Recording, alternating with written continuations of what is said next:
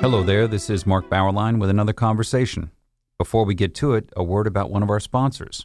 Located in the foothills of Wyoming's spectacular Wind River Range, Wyoming Catholic College, an accredited 4-year Great Books institution, is built on the ancient Western tradition of the liberal arts and the freedom of the American West.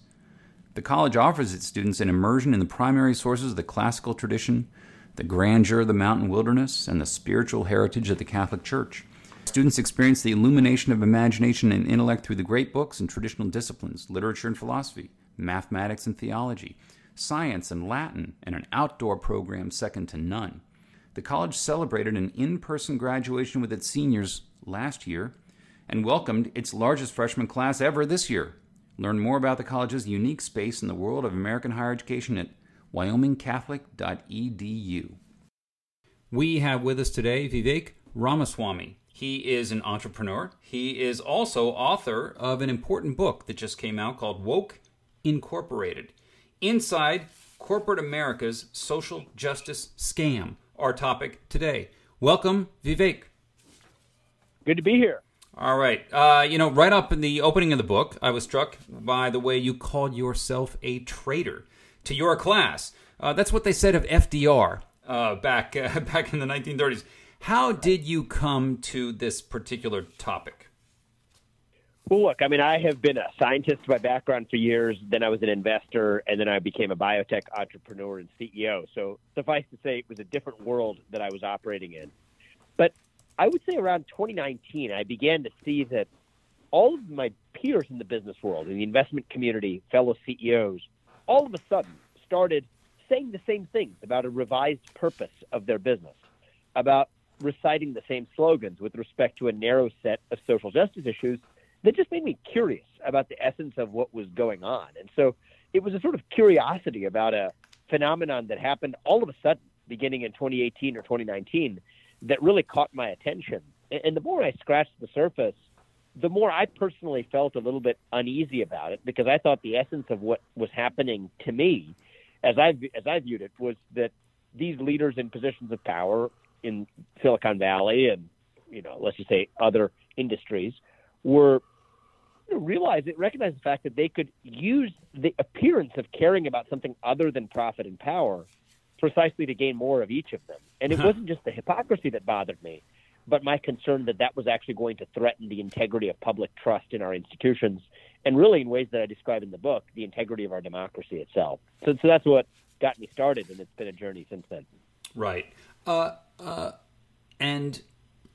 can feel free to go back and give any anecdotes, any encounters that you had. But the general question is, why do corporate titans today, or in recent years, have to pretend that they care a lot more about things than just making money?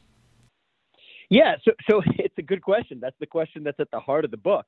One of the stories that I trace actually begins back to the 2008 financial crisis. I had just gotten my first job out of college in New York City in the fall of 2007 at a hedge fund. So I had a front row seat to the '08 financial crisis. And what happened after the '08 crisis was that corporations and banks and so on, they were viewed as the bad guys in the eyes of the old left in this country. And what they realized they could do is that actually they could go from being the bad guys to being the good guys if they just came around to saying the right things. Occupy Wall Street was a pretty difficult pill, for example, for Wall Street to swallow. But the new woke progressive stuff was actually pretty easy. You applaud diversity and inclusion. You put some token minorities on your boards. You muse about the racially disparate impact of climate change after you fly in a private jet to Davos. This is actually pretty good work if you could get it. And so what happened was they used this new marriage with the new woke left movement to be able to defang the Occupy Wall Street movement. In fact, the joke I tell in the book is effectively you got a bunch of big banks that got in bed with a bunch of woke millennials. Together they birthed woke capitalism, and they used that to put Occupy Wall Street up for adoption. And so that's not the entire story, but that's an important part of the history, is that you had big businesses in this country using this smokescreen to deflect accountability from their customers, from the government, from the public, for ire that they had towards big business in this country by changing the subject to something else. Did Occupy Wall Street, at least at first, did it shake the Titans a bit, Wall Street? I think it did. I absolutely think it did. I think it did so in two ways. One was a fear about retributive governmental power that could regulate capitalism as they conceived of it out of existence. Now, I think that a lot of what we had pre-2008 was really just a form of crony capitalism anyway, but let's put that to one side. Some of it was a very practical fear, but some of it was also, I think, a psychological issue, right? I mean, even if you run a big bank and make $100 million a year or whatever, you're still a human being, and nobody likes to be criticized as a bad guy. And I think a lot of the people who even the Titans who run big banks don't think of themselves as cynical, Machiavellian, wealth-generating automatons. They like to think of themselves as good people, and I think it sort of shakes their psychic foundation. It's dystonic with their ego to be able to hear criticism that suggests that they're anything but the way that they want to imagine themselves. And so I think some of it was purely cynical and profit-oriented, but a lot of it actually was just a psychic apology to themselves to be able to say, no, we actually are the good guys to the outside world, and to be able to tell themselves that internally too. The irony is they actually caused much more damage by projecting the do-good smokescreen than they would just authentically describe exactly what it is that they're after, which is to make more money and make more profit. And I personally think there's nothing wrong with that, as long as you're actually open about it through the front door. You know, if I may, there's actually a funny story that it reminds me of that I tell in the book too, Mark, which had to do with my summer working at Goldman Sachs in the fall, in the summer of 2006 as an intern. And one of the things I noticed when you work there is that the people at the top of the food chain at Goldman Sachs, they would drive expensive cars, have their houses in the Hamptons, wear tailor-made suits and expensive shirts. But they would always wear, the managing directors would always wear these cheap stopwatch rubber wrist strap style watches and prominently juxtapose them next to the expensive clothes that they otherwise would wear in this false show of humility. And we actually one day that summer did Service Day, where we were supposed to go to Harlem and plant trees. And the irony was that actually once we showed up in Harlem, the boss wasn't nowhere to be found. Nobody was really planting trees. Everybody took some pictures and then went out and ultimately went to a bar nearby and went drinking for the rest of the day. And Vivek, you actually went believing that you would actually plant trees. Exactly. So that's what they said we were going to do. I made the cardinal error of believing that somebody actually meant what they were saying. They said it's a day to plant trees. I thought we'd go plant some trees. I'm not some sort of, I'm environmentally sympathetic, but I'm not some sort of environmentalist. I'm not some sort of left-wing activist. But I thought the idea of planting trees was a great idea. Yeah. And we didn't do it. and the funny thing was the net insight I gained from it is that Goldman was just playing the game far more adeptly than their competitors back in 2006, because today that's what all of big business does too, is to project the do-good smokescreen as a substitute for actually doing true good through their business. And one of the quips I make in the book is that, the world might just be a better place if the bankers at Goldman Sachs wore their Rolexes to work instead of preaching about diversity and pretending to plant trees. Yet that's the world we live in today. Yeah. I want to get to a couple biographical questions, but first let me ask the general point about what you just said. How much do ordinary Americans buy this? Yeah. So it's a good question. I mean, I think that the answer is to some extent.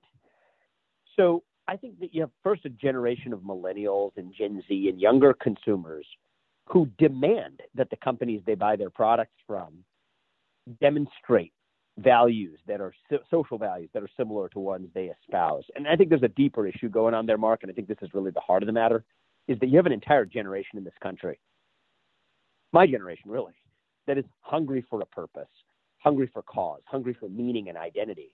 And as that sense of purpose and that sense for hunger has been left unfulfilled by the kinds of things that might have filled that hunger in generations past, from faith or patriotism or family or hard work, what you have instead is this moral void that, is ultimately filled by this cheap form of mixing morality with commercialism, the equivalent of filling this moral hunger with fast food, going to Ben and Jerry's and getting a cup of ice cream with a cup of morality on the side. That's not the way true virtue works. And I think that the real answer to this cultural moment we're in is to fill that hunger with a more substantial fare. And I think that that's the ultimate solution to all of this. Now, that's easier said than done, but I think that that is the work that we have cut out for us as a people, as Americans, I think in the decade ahead, is to fill that moral void with something more meaningful. To your question, do people buy it? No, I think that, my book, I think maybe helps move the needle a little bit, but I think people aren't stupid. They recognized even before that companies probably didn't mean 100% of what they said, but still lived with a world in which, at least if they're advancing the values that I care about, then I'll cut them some slack, even if they're not being totally authentic, because I'd still rather them use that corporate power to advance these particular values than to have no one advance them at all. And so that's I think the heart of the debate. And I come out on the side of the debate that says that we should actually say what we mean, that we shouldn't want corporations using their market power to flex their muscle in the marketplace of ideas, that we should leave those questions to be sorted out through free speech and open debate in the public square through our democracy as citizens, where everyone's voice and vote counts equally, rather than being settled through economic force based on who wields the most dollars. And to me, that's not a right-wing idea or a left-wing idea. It's a fundamentally American idea, and that's the heart of what the book's all about. You spent some time going into your own background. What do you think it was in your I don't know, your family, your upbringing, that made you into a, quote, defector? Well, it's a good question. I mean, it's hard to pinpoint one's own psychological roots in a clear way, but I've always been something of a contrarian. I grew up in Southwest Ohio. I went to a public school where I was, one of the few Indian American kids, but also one of the few kids who wanted to pursue academics as a place where I focused my attention. At the same time, I also then went to a Catholic high school where I was one of the lone Hindu students in that school. And I think that there was something about that experience that kind of gave me the sense of, being alone a little bit. And I think that some of the value that comes from being alone, and I don't mean being alone in terms of not having the support of friends or family around you, because I did enjoy a lot of that. But I mean, being in settings where at least you were out of your comfort zone a little bit. Yeah. Went to Harvard. I was, probably libertarian-minded, but politically very different than a lot of my peers. And I got a better education because of it, too. And so I think it was, in some ways, having been rewarded by having been outside the pack for a lot of my upbringing, not in all ways, but at least in some ways, that kind of made me into a contrarian. So there's probably some element of that stuck with me ever since. But It's hard to psychoanalyze yourself. So that's the best I could do. There are a lot of revealing vignettes in the book. What was the story of the fearless girl? Well, that's one of many demonstrative examples of sort of what we see in the woke industrial complex. So one day on Wall Street, there's the iconic Wall Street bull, and what you see was there's a statue that pops up across from that bull, which was Fearless Girl. She's a feminist icon. It's a girl standing up to Wall Street, and at the placard at her feet, it says in all capital letters, S-H-E, she makes a difference. Well, that seems like a fine enough message for those who are into that kind of thing. Turns out that statue had been commissioned by State Street Global Advisors, one of the asset management firms here in the United States, a large one. Now, if you look really closely, S-H-E stands not just for she, Fearless Girl. It also stood for S-H-E, capital S-H-E, the ticker of the exchange traded fund, the Gender Diversity Index Fund that State Street had actually sponsored. And so it turned out this was not just a expression of feminism, but it was a nice advertising slogan, a line item from their marketing budget for their ETF. This is Perfect. How they make money. But it gets even better. It gets even better, Mark. So turns out that the statue's creator, Kristen Visbal, was an authentic feminist who took a lot of pride in her work, and she made 2 more copies of Fearless Girl. But as I say in the book, if you're a big business investing in your advertising and marketing line, it's like a magic trick. It's not enough to make the money disappear. You have to bring it back. What they did is they actually sued Kristen Visbal for making 3 unauthorized reproductions of the statue of Fearless Girl. And you really can't make this stuff up. And, you take a firm like State Street, they're like an amateur compared to Goldman Sachs. More championship level players like Goldman would never do something like that. But it reveals the artifice for what it is. And so, the book is chock full of these stories. That's just one of them. that was particularly illustrative of in a simple way, of the kind of issue that I'm laying out more broadly. Let's pause for a moment to ask if you were looking for a Catholic university where the greatest works of Western and Catholic tradition are the foundation for learning, all in an environment that is faithful to the magisterium. That's the University of Dallas in Irving, Texas.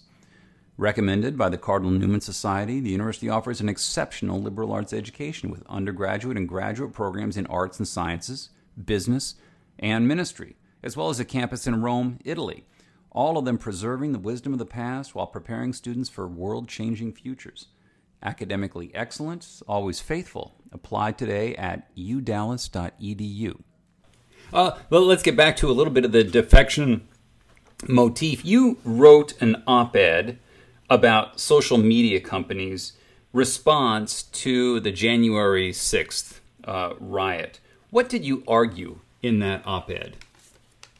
Well, it was a relatively technical op-ed. I co-wrote it with Jed Rubenfeld, a former law professor of mine from Yale. Actually, never had him for a class, but he was a law professor at Yale while I was a student there.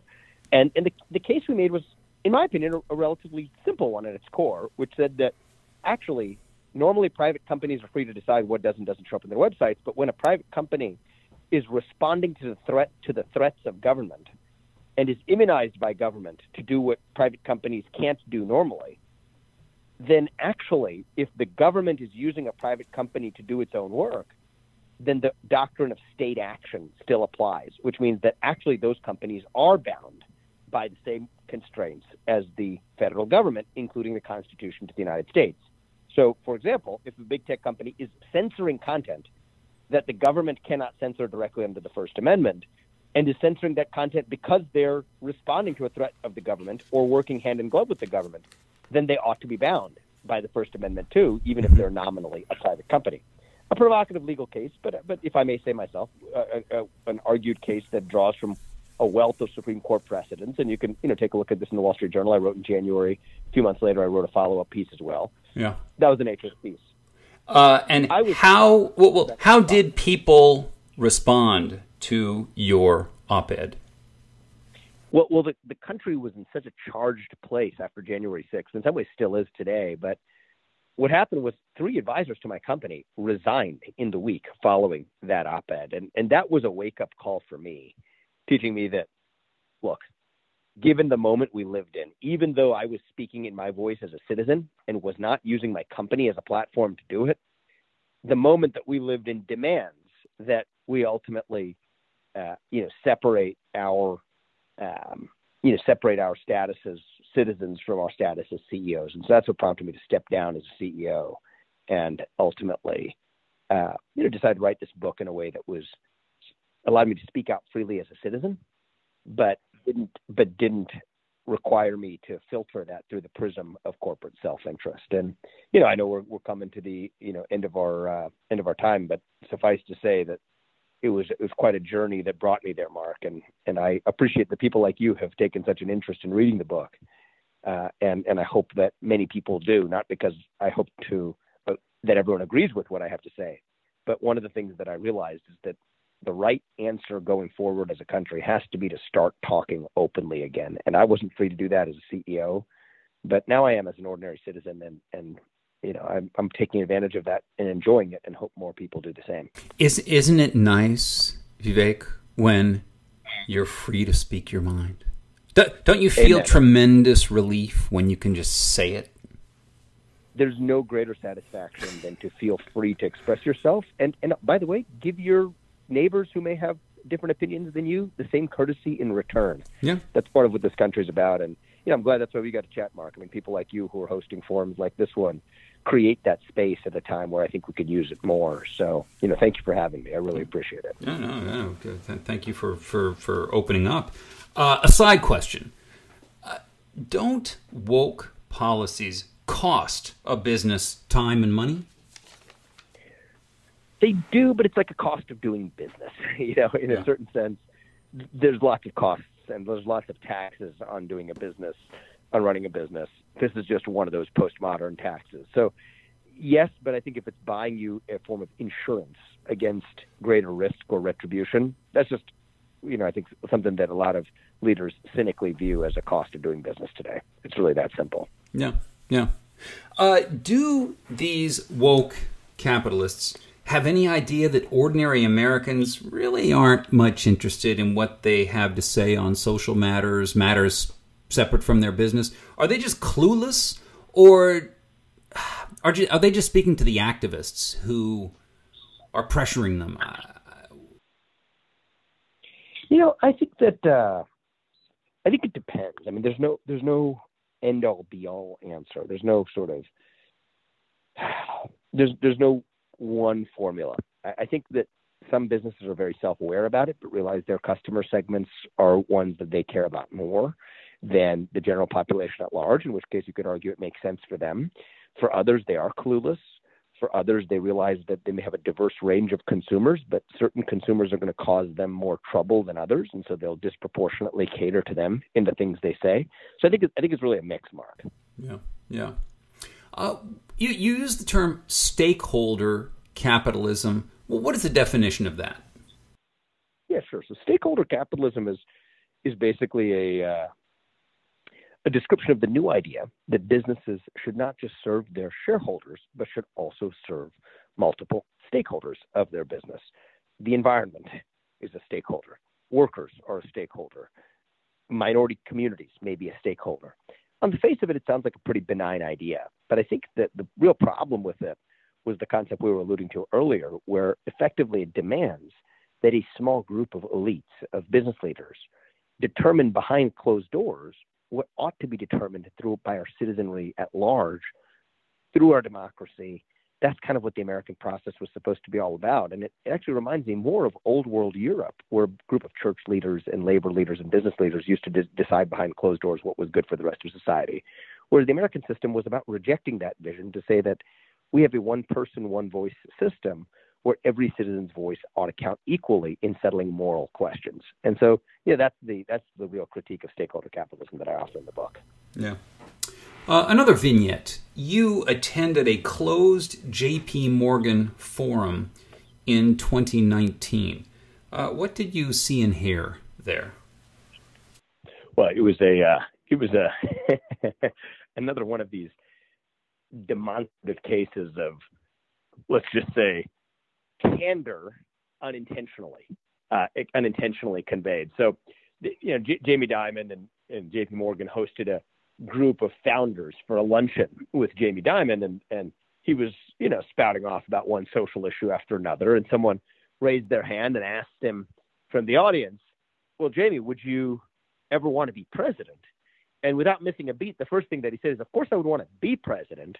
I just wouldn't want to go through the process of running for president. And everybody in the audience bursts out laughing, not because it was so obviously false, but because it was so obviously true.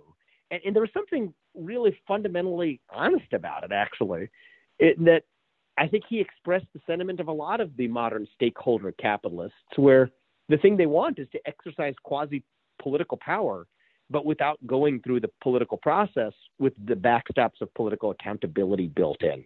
And I think that that's the essence of what my critique is actually all about, Mark.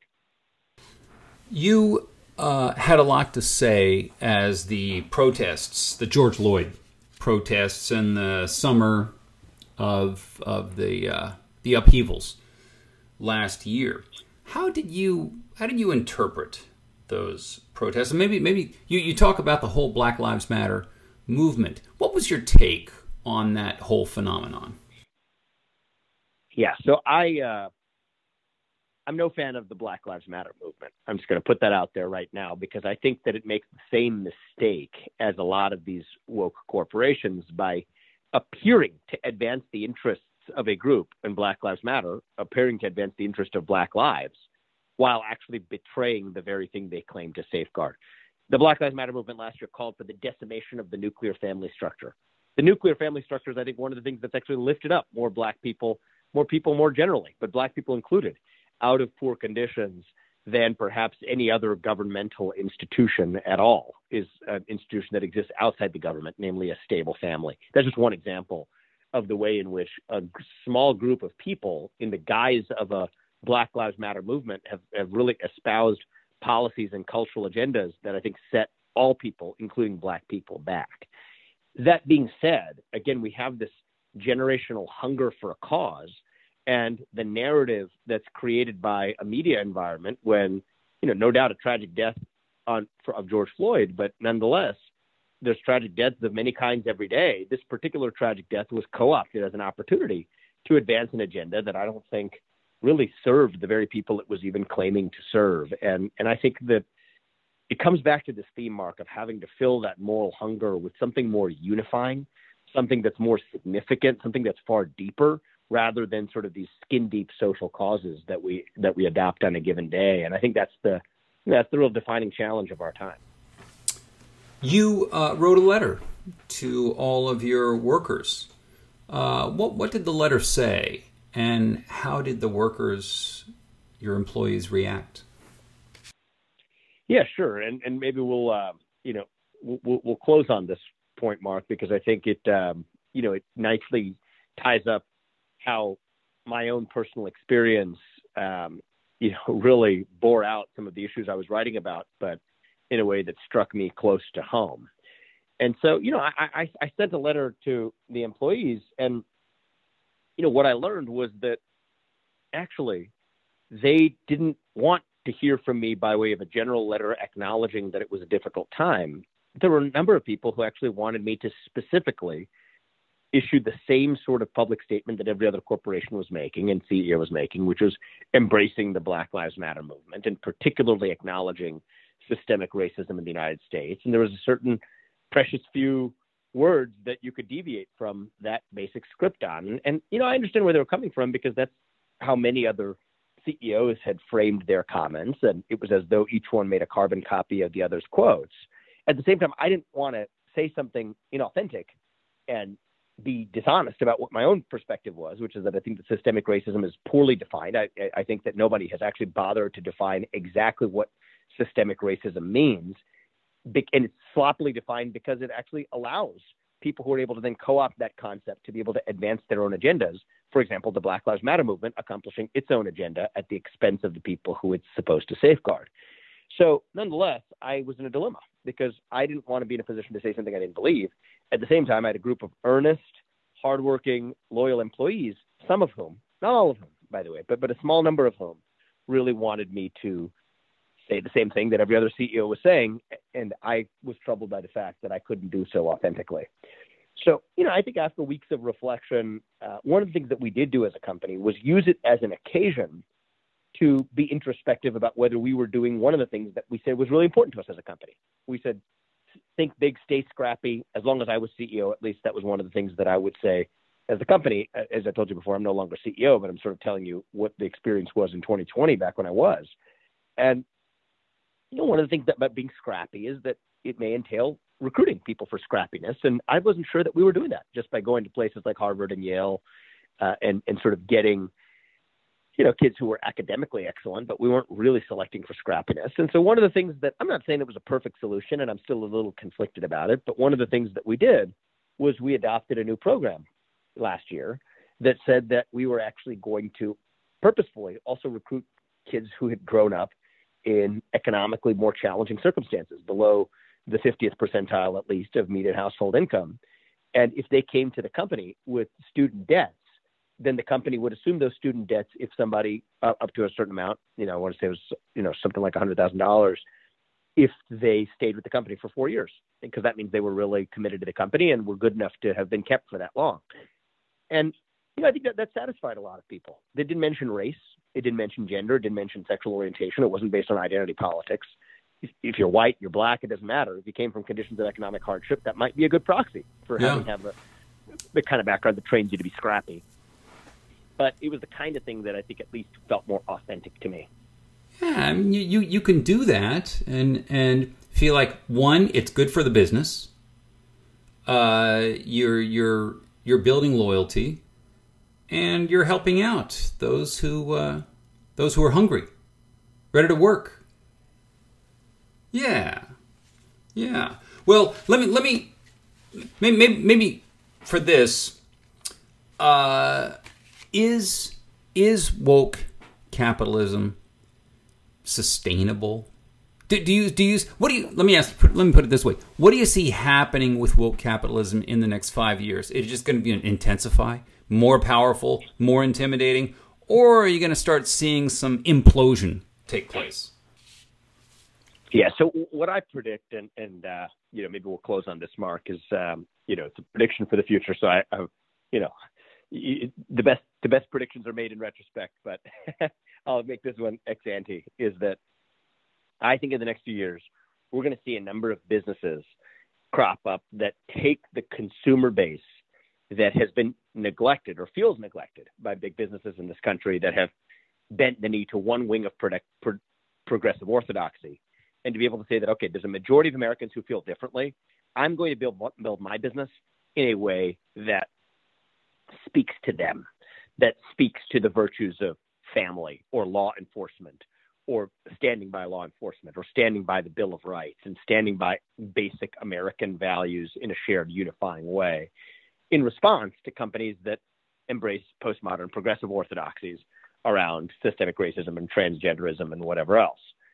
I think you're going to see that counter response. Now, I don't want to see the formation of two economies, but what I'm hoping happens as a consequence of that is that the rest of corporate America wakes up and realizes how much they have neglected the broader general population in America that may be quieter, but maybe quietly frustrated in their neglect as well, and that things begin to normalize.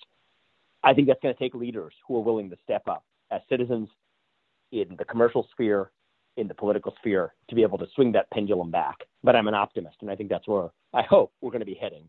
And one of my goals with the book was to be able to write a book that provides a clear-eyed view of the problem, because once people are able to see through the progressive woke smokescreen, including the corporate smokescreen that propagates it, that may be the first step towards a solution. So that's my hope, Mark, and I want to thank you for having me today. The book is Woke Incorporated, Inside Corporate America's Social Justice Scam. Vivek Ramaswamy, thank you for joining us. Thank you, Mark. I appreciate it. And thank you for listening to our conversation, which has been supported by Wyoming Catholic College, which combines great books, the Catholic tradition, and the great outdoors of the American West into an extraordinary education. Go to wyomingcatholic.edu or contact the admissions office at 877-332-2930.